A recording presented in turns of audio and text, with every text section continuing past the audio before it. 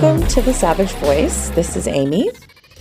This is our last week on healing, and I am super excited to have a conversation today with my very first instructor in burlesque. Jacqueline Box has headlined and been featured in burlesque festivals across the world, including Vienna, Adelaide, Montreal, Minneapolis, and New York City. She has performed twice at the Burlesque Hall of Fame, Weekender in Las Vegas, becoming the first performer to ever compete in a wheelchair for a title at the Tournament of Tease. Jacqueline has also taught burlesque workshops and lectured on panels about mindful movement and adaptive performance across the country. Her decades of experience include training in ballet, swing dance, belly dance, aerial arts, clowning, musical theater, and more. In addition, she is also one of the founders of Essential Tease, a virtual or in-person program in which they combine basic burlesque instruction with mind-body awareness techniques and wellness habits. For more information on Jacqueline, you can go to her personal website, Miss Disability Tease, MISSDISABURLYTEASE.com. And to learn more about the Essential Tease programs, you can visit essentialtease.com. That's ESSENTIALTEASE. Both links will be in our show notes. When I said the intention was healing, what was the first sort of thoughts that popped into your head? So when I think about healing, I think about like everything for me is the combination of like internal and external work. Right. Like I do both at the same time and I can't even think about one without the other. So when I think about healing, I think about the methods that I use to heal both internally and externally, which are, it's a lot about mindfulness, like mindful movement, because I physically need some kinds of movement in order to heal. But then there's also the importance of rest. And that's something that I definitely love to talk about is like the importance of listening to your body and resting when it tells you to, because otherwise healing isn't possible. Okay, so do you mind getting a little bit into why this physical part of things is so important for you? Yeah. So I call myself a disabled woman proudly. I have Ehlers-Danlos syndrome type 3, also known as hypermobile Ehlers-Danlos syndrome. But that name can be a little bit misleading for people because it emphasizes the hypermobility and not all of the other things that come with having EDS. So EDS is a genetic disorder of the collagen in your body, which is the connective tissue that holds all kinds of things together, not just your skin or your joints, but also organs use collagen to hold things together. And, your blood needs collagen in the vessels so that things get held together. It's everywhere. And my body and the bodies of anyone who has EDS, it makes defective collagen by default. That's what the genetic makeup creates. So obviously that manifests as hypermobility in terms of my joints. And I get a lot of dislocations or subluxing, which is like a partial dislocation in a joint. But then I also have a lot of other things that come along with that, like really easy bruising and very poor wound healing. If I get a scar, then it is very, very hard for that scar to ever go away. So it's like things that hurt me in kind of any sense, any kind of like physical trauma just stays. It just likes to like stick in my body and stay there. And I know you've talked before because we know each other from before about finding out that this was what you had and that it completely affected one of the things you loved doing the most, and that stepping out of it and then making the decision to step in. So I was hoping we could delve a little bit into that process, how you had to go through a process of healing to from losing that to getting back to it and understanding that it was going to be different. Yeah. It's funny. I hadn't realized until exactly this moment that like we're talking about healing, and a major factor of EDS is poor healing. Yeah. um, and like my body doesn't heal the way that other people does. That is the major sign that led to the diagnosis, is that I was hit by a car while walking across the street, and Oh, okay. it broke one of my legs in 3 places. And the healing process from that was so much longer than it should have been. And that was when the doctors and myself started thinking something is actually like really wrong here. Like my body is not healing, it's not jumping back from this injury the way that other bodies would. And that started the kind of hunt to figure out like, well, what's going on? So after getting hit by the car, that was the first time I ever used a wheelchair, because obviously I couldn't walk around when my leg was broken in 3 places. Right. But prior to that, I've been a dancer my whole life. Dance has always been my passion, and I've learned so many different kinds of dance. And I had started dabbling in burlesque. Then the car hit me, and everything was obviously put on pause. Like movement wasn't possible for a very long time. I couldn't get around by myself or anything. That was in college, so I graduated that year still like using crutches and a wheelchair. And I was pretty much, stuck in bed that entire senior year. After, I'd say 6 months to a year, it was still not healing properly. I was still not coming back from it. They were concerned about how much inflammation I still had. But I was insistent that I was not going to, quote unquote, let this defeat me. And so I was insistent that like, no, I'm going to get back to dancing. I'm going to do it. But the pain was like worse and worse and worse. And it just kept getting worse. And I'd end up, just falling down on the street while trying to walk around with friends. Just getting around during the day would leave me in excruciating pain. And it kind of eventually led to us going from doctor to doctor to doctor to finally finding the rheumatologist who is like, I think that what you're describing is EDS. And it was only at that point, if we're talking about healing in terms of, kind of both internal and external, it was a big shock, because she handed me this sheet of paper that like, it said a lot of things, but essentially it said, stop expecting that you're going to get better because you aren't, essentially. Oh, okay. Because, there's this hope when something is wrong with your body where you're like, I'm just going to get over it and then things will go back to normal. And the sheet of paper was like, you really have to readjust your definition of normal and think about your life from this point on as working with the body you have now.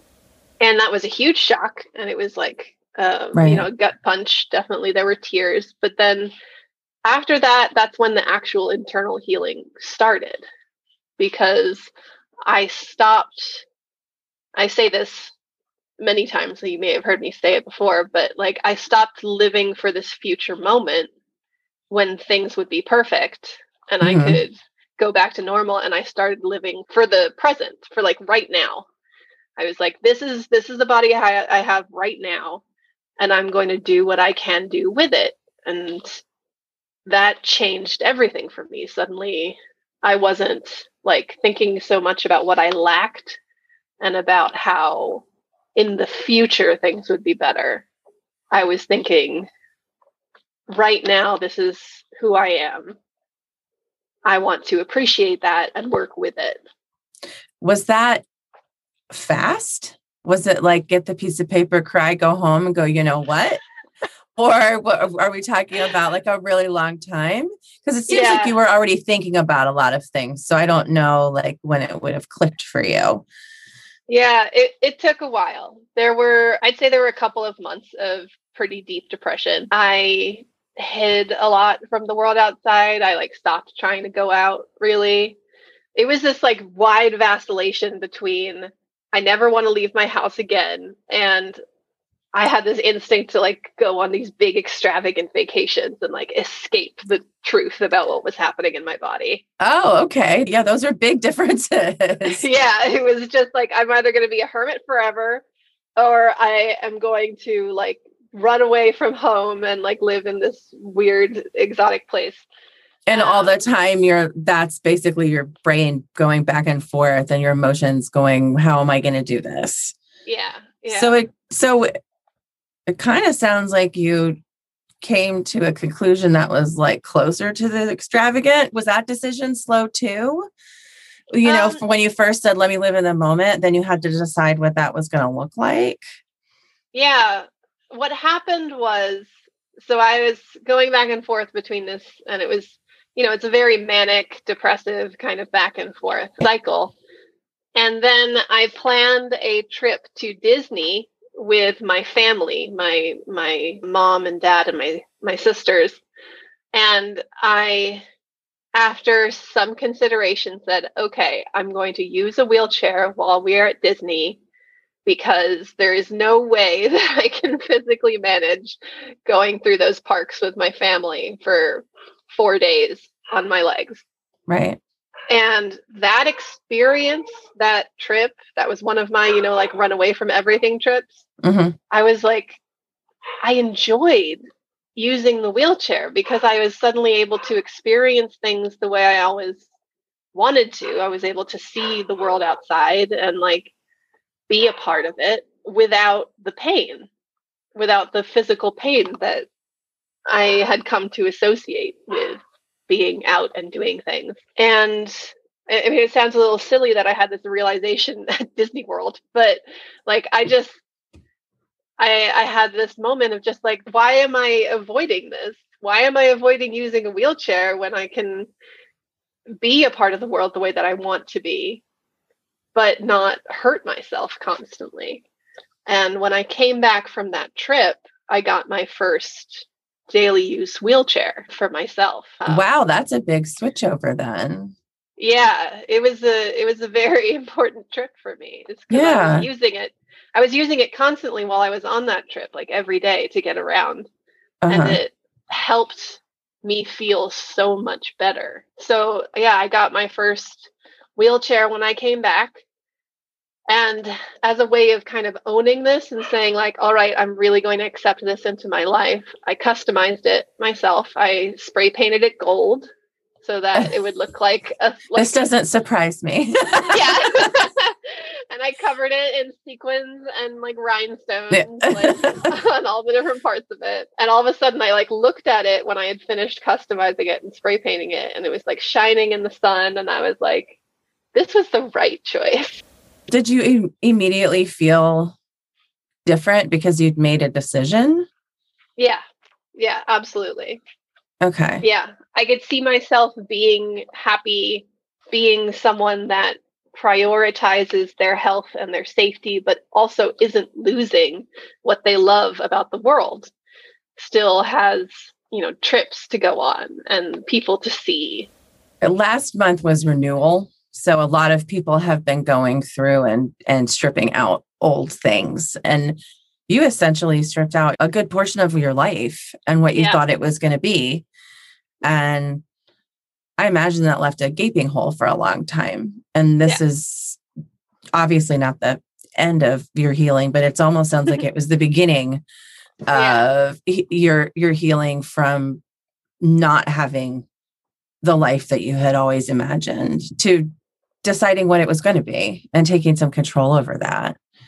Yeah, I think that a big part of that healing like was acceptance, right? There had to be that acceptance of like, I'm not going to deny anymore what I am feeling and what I'm experiencing.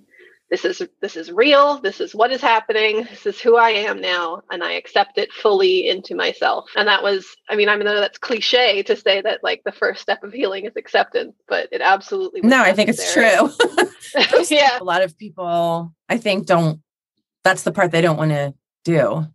Yeah. Accepting it means it's real, and making something real is scary, but making it real is the only way you can, heal from it, move forward. or leave it behind, whatever it is whatever it is you're dealing with. But yeah, if you can't accept it, you can't move anywhere. You just sit in it. There's even a difference between accepting it on a surface level and then like the way I see it, like really taking it into yourself and like making it a part of you. So tell me a little bit more about that. What do you think the difference is? You can say that like, I accept that this is happening to me and I'm going to deal with it, but that doesn't mean that you have integrated it into your identity. I think that that was an important switch for me, that there was an aspect where I was breathing a deep sigh and saying, okay, I guess I will no longer do this thing that you're saying I can't do anymore. There's this like reluctance to really, to make it a part of who I was, to say, this is a part of me. And a lot of people talk about how with disability, some able-bodied people say, well, wouldn't you rather be able-bodied? Like if it came down to it, wouldn't you rather not have your disability? And that question is so incredibly wrong-headed, because once you accept that you're disabled, there is no separation between disability and yourself. We're so completely fused that I cannot conceive of who I would be as a person without disability being a part of it. And that's what I mean by that kind of like full acceptance and integration into yourself. It is so integral to your character and to the way that you move about the world and the way that you see it, that there is no separation anymore. Almost every single woman can take a page from that, because we are constantly being told that we're not enough, we're not good enough, that what we look like isn't enough, what we're doing isn't enough. And I mean, this is another layer on top of all that bullshit for you. But, all of us really being able to completely accept who we are as ourselves makes a huge difference. And we are constantly told we're not okay, that there's something wrong with us. It's a different level, but it ends up, I think, playing out in this way that you're constantly not okay with who you are. You're constantly waiting for something to change, to be better, to be different about yourself. Do you find that those other parts of being a woman are still something that you grapple with? Yeah, so I internally make this comparison a lot, not often verbalize it, but I'm also a sexual assault survivor. And that's another thing that has kind of become an integral part of who I am through my process of healing, because it has changed how I approach the world, who I am as a person, how I react to things that happen to me, but also it has given me more resources for strength than I ever had before. In a similar way, it's something that I had to accept fully as a real fact, something that happened to me and something that could not be excised from me. I couldn't just pretend it had never happened and move forward. Right. I had to accept that it occurred, take it inside, make it a part of me, and then I could start the healing process from it. I think that in the way that I, highlight that difference between like surface acceptance and like full internalization, that is absolutely the hardest part of the healing process in my mind. And I don't think it's something you complete. I think it's something that you are constantly in the process of reaffirming. It's a lifelong journey. Yeah. Like I think about that with body acceptance. That's something that you have to recommit to constantly. You don't say like, I take self-love into myself and internalize it, and then that's the end, and you never have to think about it again. Oh, geez. Wouldn't that be nice? Yeah. That'd be super awesome.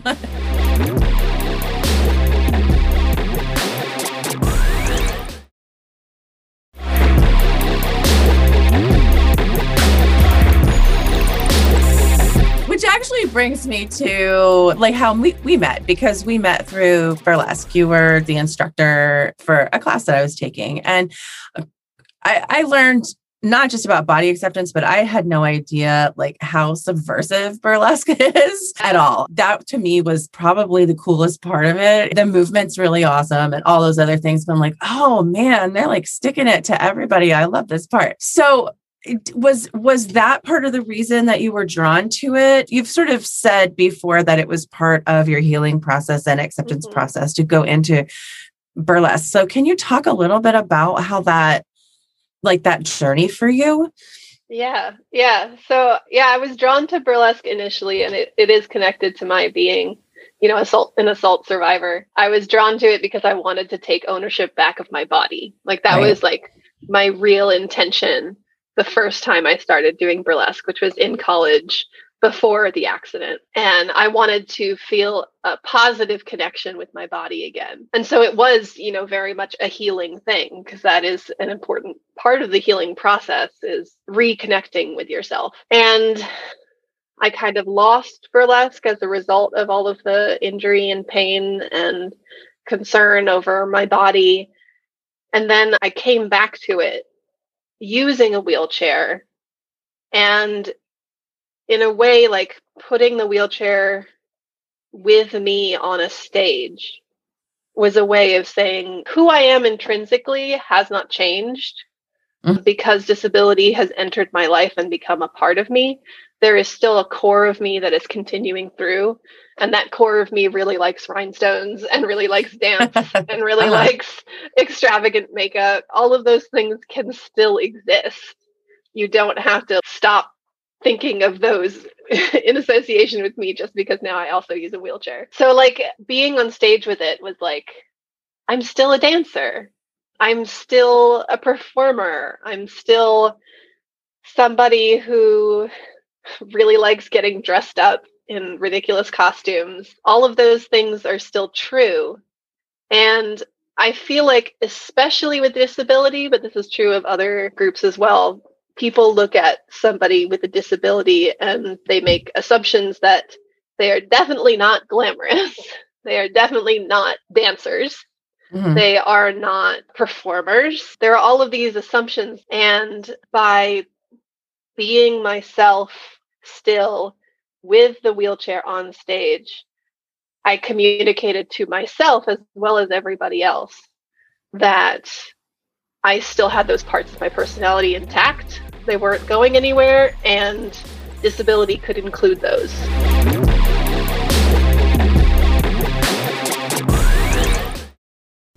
It's time to focus on yourself and commit to your own self-growth. Savage Intentions provides tools, structure, and support rooted in feminine energy and the feminine experience. Step away from the distractions and stresses of every day and hold space for self-improvement and discovery. Find your energy, harness your emotions, and make small changes leading to overall fulfillment. It's time to take action and start your journey surrounded by a community of support. Click the link in the show notes to learn more about Savage Intention subscriptions, or visit SavageMagicMyShopify.com. That's SAVAGE-MAGIC.MyShopify.com.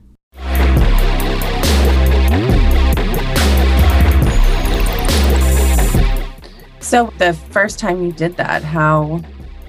Oh, it was terrifying. I was gonna, because I mean, if you're a performer, you love being on stage, right? But then now this is like a whole different thing, even though it's the same. First of all, how did you decide that's what you were going to do? You could have done nothing, or you could have picked other things. I'm sure. How did you decide, like, this is what I'm going to do? And then like really get to that point? Because doing burlesque, no matter what, for the first time is scary. And now you're throwing on a whole nother level of holy crap to it. Yeah. So how did that decision get made? So I knew that I wanted to try to do burlesque again, despite the fact that I was in so much pain when I was moving about on my legs. And a burlesque troupe in my area, which was then Tucson, Arizona, was doing a mentorship group, which is, kind of similar to what I teach now. And you could join it, and at the end there'd be a show. And I was like, oh, that would be so amazing. I've been feeling, like before, very disconnected from my body because there's this thing that is continually happening that is creating this wall between me and my body. I want to try to break that down. I did that before with burlesque. It would be really cool to do it again, but can't dance on my legs. I was told not to by a doctor. And I was like, what do I do? What do I do? And one of my close friends who lives in Tucson still, Rambo, she was like, you should sign up. You're going to find a way to do it. I know it. So I signed up with like no idea how I was going to. Okay. I was just like, okay, Rambo, let's do this. Mm-hmm. And so I signed up, but like I still had no idea what I was going to do. I signed up for the class, committed to paying the money, while knowing I can't dance on my legs. I have no idea what the end product of this is going to be. And, you know, about a couple weeks in, we started doing the act planning. And I was like, maybe I could do some kind of secretary number where I'm an office chair and I'm like swiveling around with phone cords. I was like thinking about all of these kinds of things, ways to get around it. And my mentor in the group looked at me and said, deep breath. Why is the chair not a wheelchair? And my reaction instinctively was anger. I got mad at her. I was mad at her for insinuating that I was a person who needed a wheelchair. Except you were. Except I was, yeah. Which hit me later. Mm-hmm. Just in the moment, I was like, well, no, like, what are you talking about? And then later on, I was like, you know, but I do need a wheelchair. Why aren't I willing to put a wheelchair on stage? And that forced me to look at my internalized ableism, my assumptions that nobody would want to see a wheelchair on a stage. A wheelchair is not a glamorous thing to be on a stage. A burlesque performer cannot be in a wheelchair. Like all of these assumptions that were lying underneath my surface anger, I started confronting them kind of one-on-one with myself. And I ended up kind of after that Disney trip, as I was customizing my first personal chair, hell yeah, this chair could be on a stage.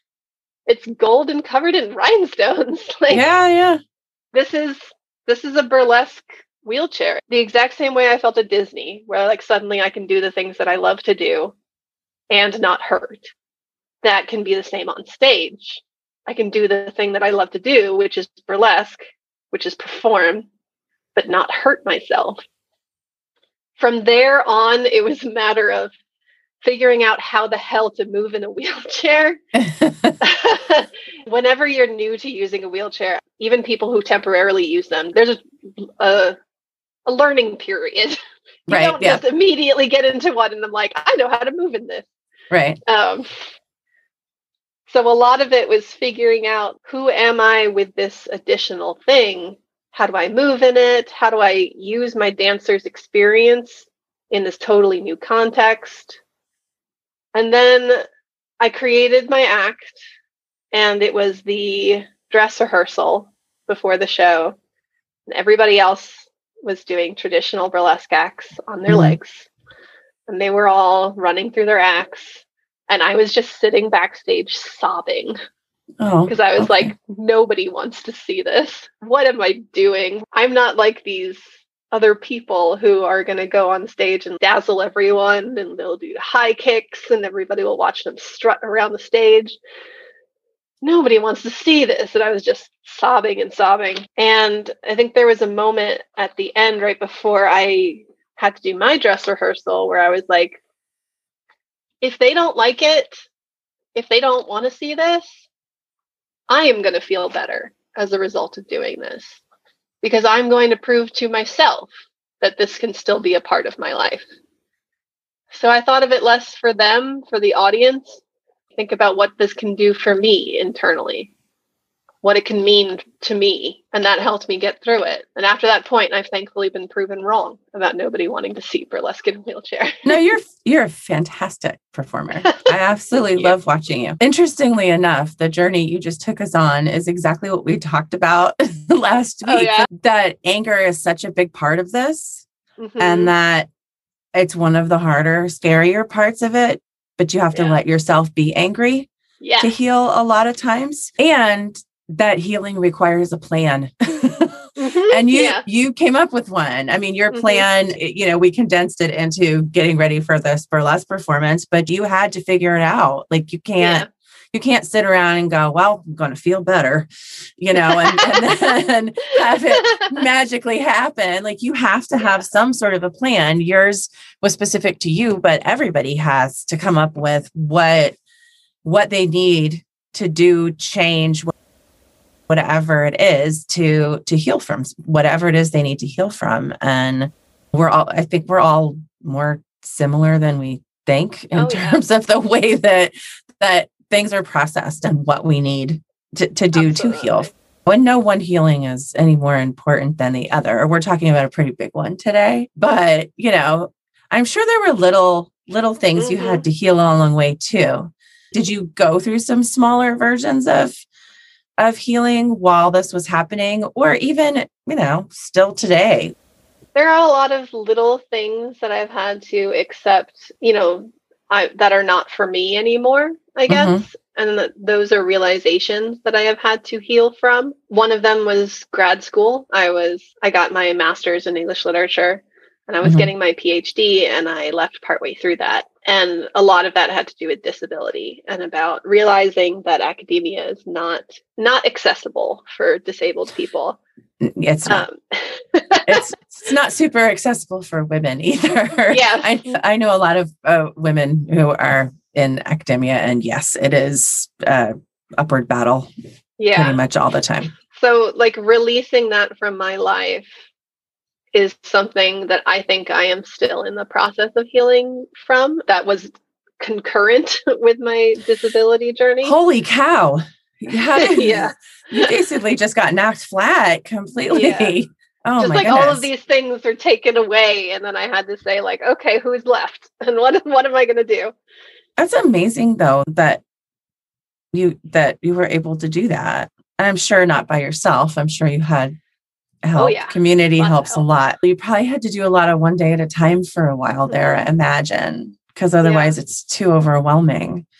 Yeah, kind of like that thing I was saying about living for the present moment. That perspective really helps. When I say that healing is something that you're constantly doing, every day I try to think, what does my body need? How can I listen to it? And how can I work with it? And I similarly think that about mental health struggles. What is my mind? What is my spirit? What does my energy need today? And how can I work with it rather than against it? So can you tell us about that? Yeah. The working with rather than against is a mantra for me. It's the thing that I teach whenever I have a mentee that I'm working with in burlesque. And it's changed my life to look at things and say, well, how do I work with this rather than against it? Because I think that if you work against yourself in any way, then you can't produce the best life for yourself, because part of your energy is just like force meets force and nothing comes of it. And then there are some things that you have to just say, nope, I'm done. Like with you with grad school. I can't work with this. It's hurting me more than it's helping. Yeah. And at that point I say, how can I work with who I am and not against who I am? Instead of continuing to let grad school be the force that is pushing me down, how can I move forward with who I am and heal and become the best me possible? And that is to stop fighting against who I am and accept that grad school was not going to be something I could do. Still, obviously, as I said, still in the process of healing from that decision. I mean, making decisions like that feels like quitting, and quitting feels like failure a little bit. It's not. It's funny. The thing that drives me wild about that stuff is not so much the thought of, it's a subtle difference, not the thought of quitting, but the thought of the quote unquote them winning.